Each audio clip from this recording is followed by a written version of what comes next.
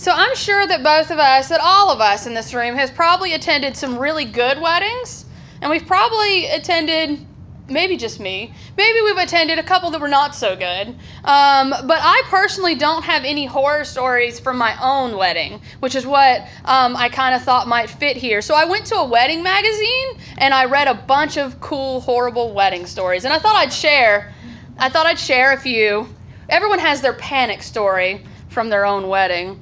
But this one from a woman named Beth Ann said, a college friend of mine recorded her wedding for the TV show A Wedding Story, and the behind-the-scenes filming crew was an absolute nightmare. The church's altar was so crowded with production equipment, leaving little room for the clergy or the wedding party. The pastor opened the ceremony by stating that while he was there to marry the bride and groom, he would much rather be marrying off the television crew so they would go away. Following the ceremony, the crew became the center of attention, blocking guests to capture footage of the bride and the groom and the bridal party. Post-reception antics were worse in the evening as the members of the production crew began pursuing the bridesmaids who were in attendance and who happened to be in attendance with her boyfriend. So a scuffle ensued between the production crew and the boyfriend of one of the bridesmaids. So that sounds like an interesting bridal story. There's a few others that I'm going to read one or two more. The plans on my wedding day, this is from, what is her name?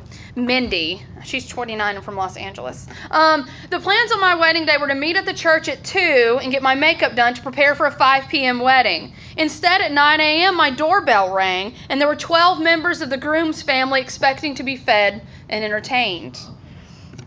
And she said, I was very confused, but I didn't know that the custom of the country that my husband comes from is that everyone goes to the groom's house first thing to spend the day bonding and partying and caravanning to the church. To the point where more and more people arrived, and I had 40 people sitting in my backyard with only 8 chairs. His family then rooted through my cupboards and cooked all the food for themselves, and the guests cleared my pantry, refrigerator, and freezer. It's a good wedding, right? It's a good way to start off a familial connection. This is the last one I'll read. It says, I was a bridesmaid in my friend's wedding, which took place in Kansas City in May, which is peak tornado season in the Midwest.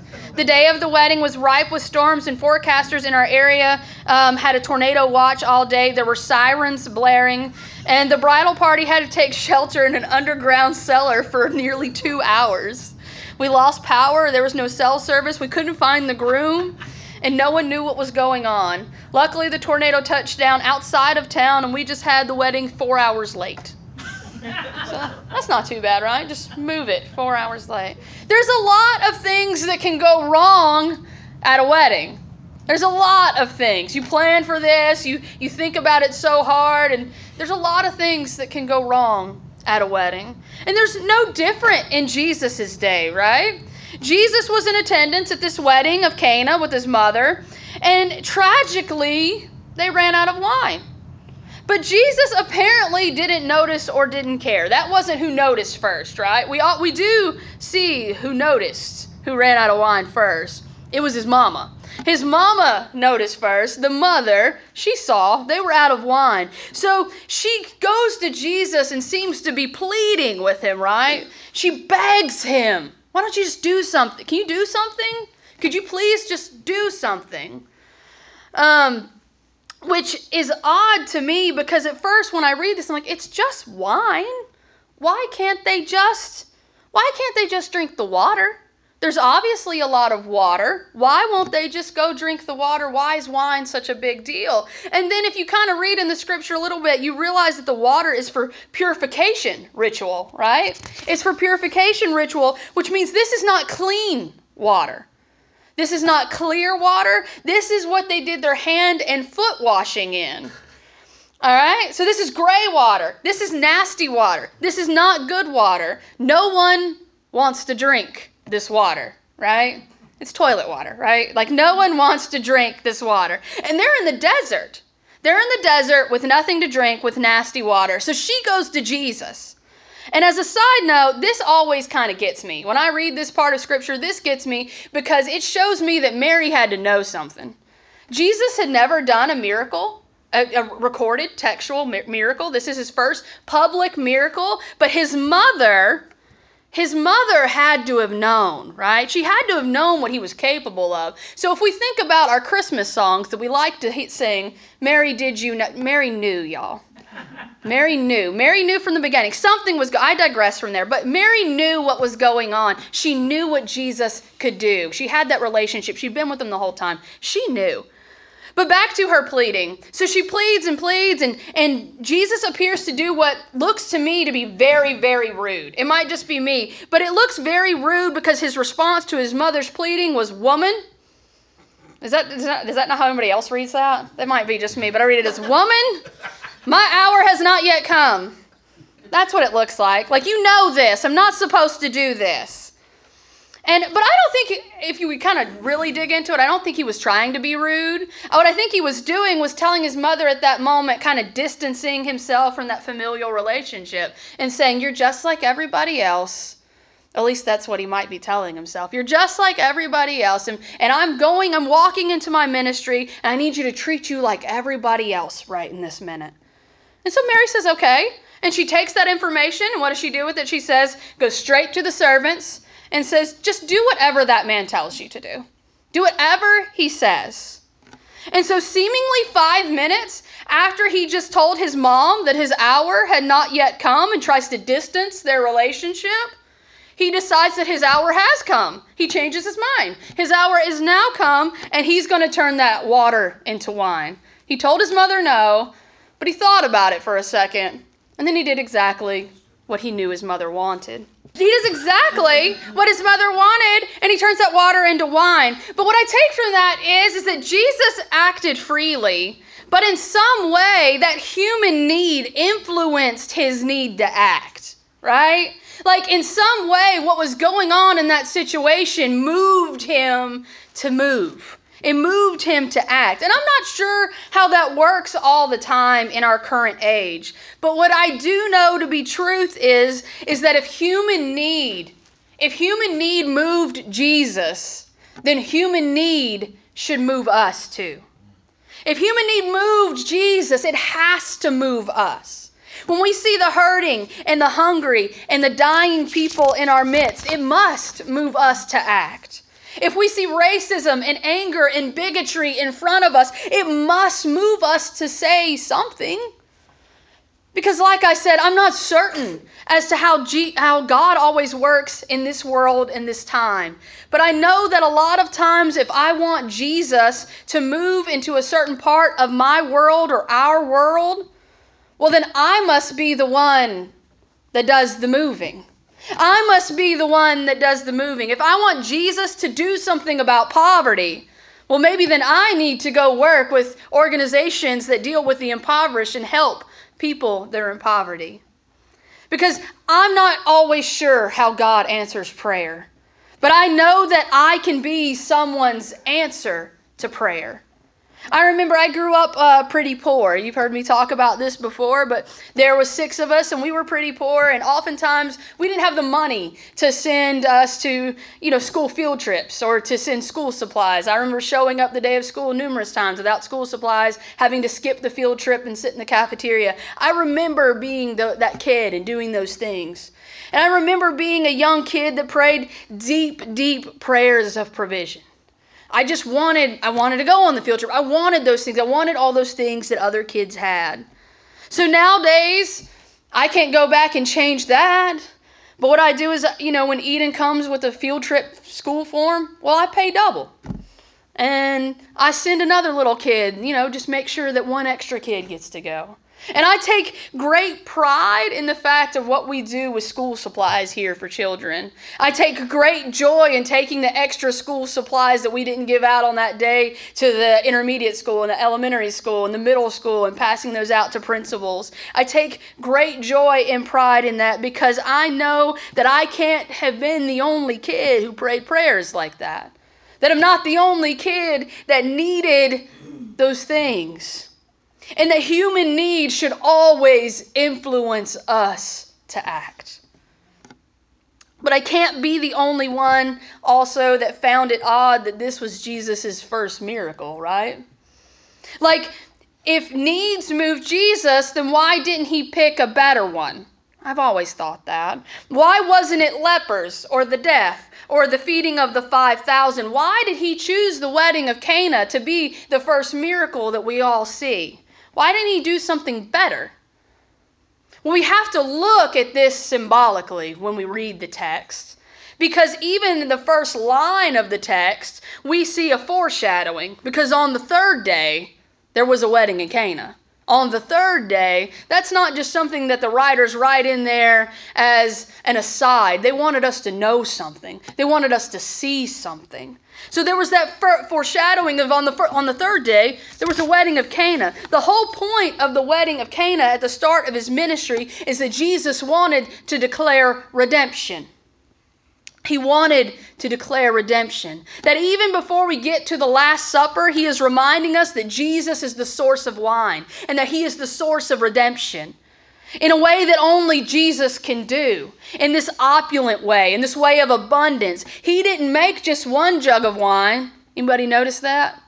He didn't make one jug of wine. He turned it all into wine. And if we know by what we know about ancient calculations that if 6 stone jars, well, that's about 30 gallons per jar. Well, Jesus just made 180 gallons of wine. 180 gallons of wine. More than anyone could ever need or want is what he made for this wedding.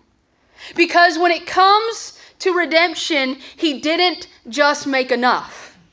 He made enough for those who were there, and he made enough for those who were coming to the table, and he made enough for those who didn't even know they were invited to the wedding. To remind us that grace makes no sense at all. Grace makes no sense at all. But it extends to all people, for all time, for all humanity, and he made enough. Sometimes we have people that are trying to come to the table. People that we don't think live a life that we approve of, or people that we don't think are worthy of the table. And so we might hold the jar over to the side and shake it a little bit to feel if it's empty, right? We might shake it a little bit to see if there is enough in there. But in moments like that, when we're not sure we have enough for everyone, and we don't know how far this grace extends to people that we don't think deserve it, we can look into the jars that have been given to us by God, like the servants at the wedding of Cana, and notice that the wine is full again. It's full again and again and again and again. There is more than enough wine at the table of the Lord. There is more than enough redemption for all. Because he made enough. Because he is enough. Because he will always be enough. Through this miracle, he is asking the people at the wedding of Cana and to us this morning to look to Jesus as the source. To look to Jesus as the source. But what's almost comical about it is that the chief steward of this story, he was brought the wine, but he didn't know where it had come from. He enjoyed the good things, the good wine, and even mentioned that the good wine is saved for last. When everyone else was already drunk, he recognized the good things, but in his drunkenness, he could not find the source. In his drunkenness, he could not find the source. Now, it may sound like I'm about to preach to you about your Friday night beer or your Saturday glass of wine, and that is not what I'm doing this morning or any morning. But what I want to address this morning is the drunkenness of the body of Christ. Is more often not that, but what it is maybe when our lives get so busy. When our lives get so busy that we can't see time as a gift. That buzz of busyness for busyness' sake, that'll intoxicate somebody real quick. Or maybe for you it's not that busyness, maybe it's greed. Maybe it's greed that gets so big and so all-consuming that when you surround yourself with greed to the point where you can't see your resources as a gift. You can't see the things that you've been given as a gift. Often in our drunkenness of life and spirit, we forget where the good stuff comes from. We forget. Scripture tells us that every good and perfect gift comes from above. And at the wedding of Cana, the source of all that was good was Jesus. The source of all that was good was Jesus.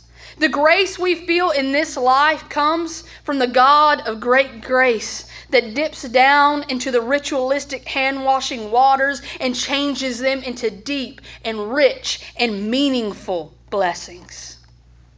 The grace of God, well, that can be found in every hug from a small child, in every theological discussion you find in a Sunday school class, in every tear we shed in prayer, at every family dinner, and every time our feet dips into the sand at the beach. God's grace meets us there. God's grace meets us in the good things.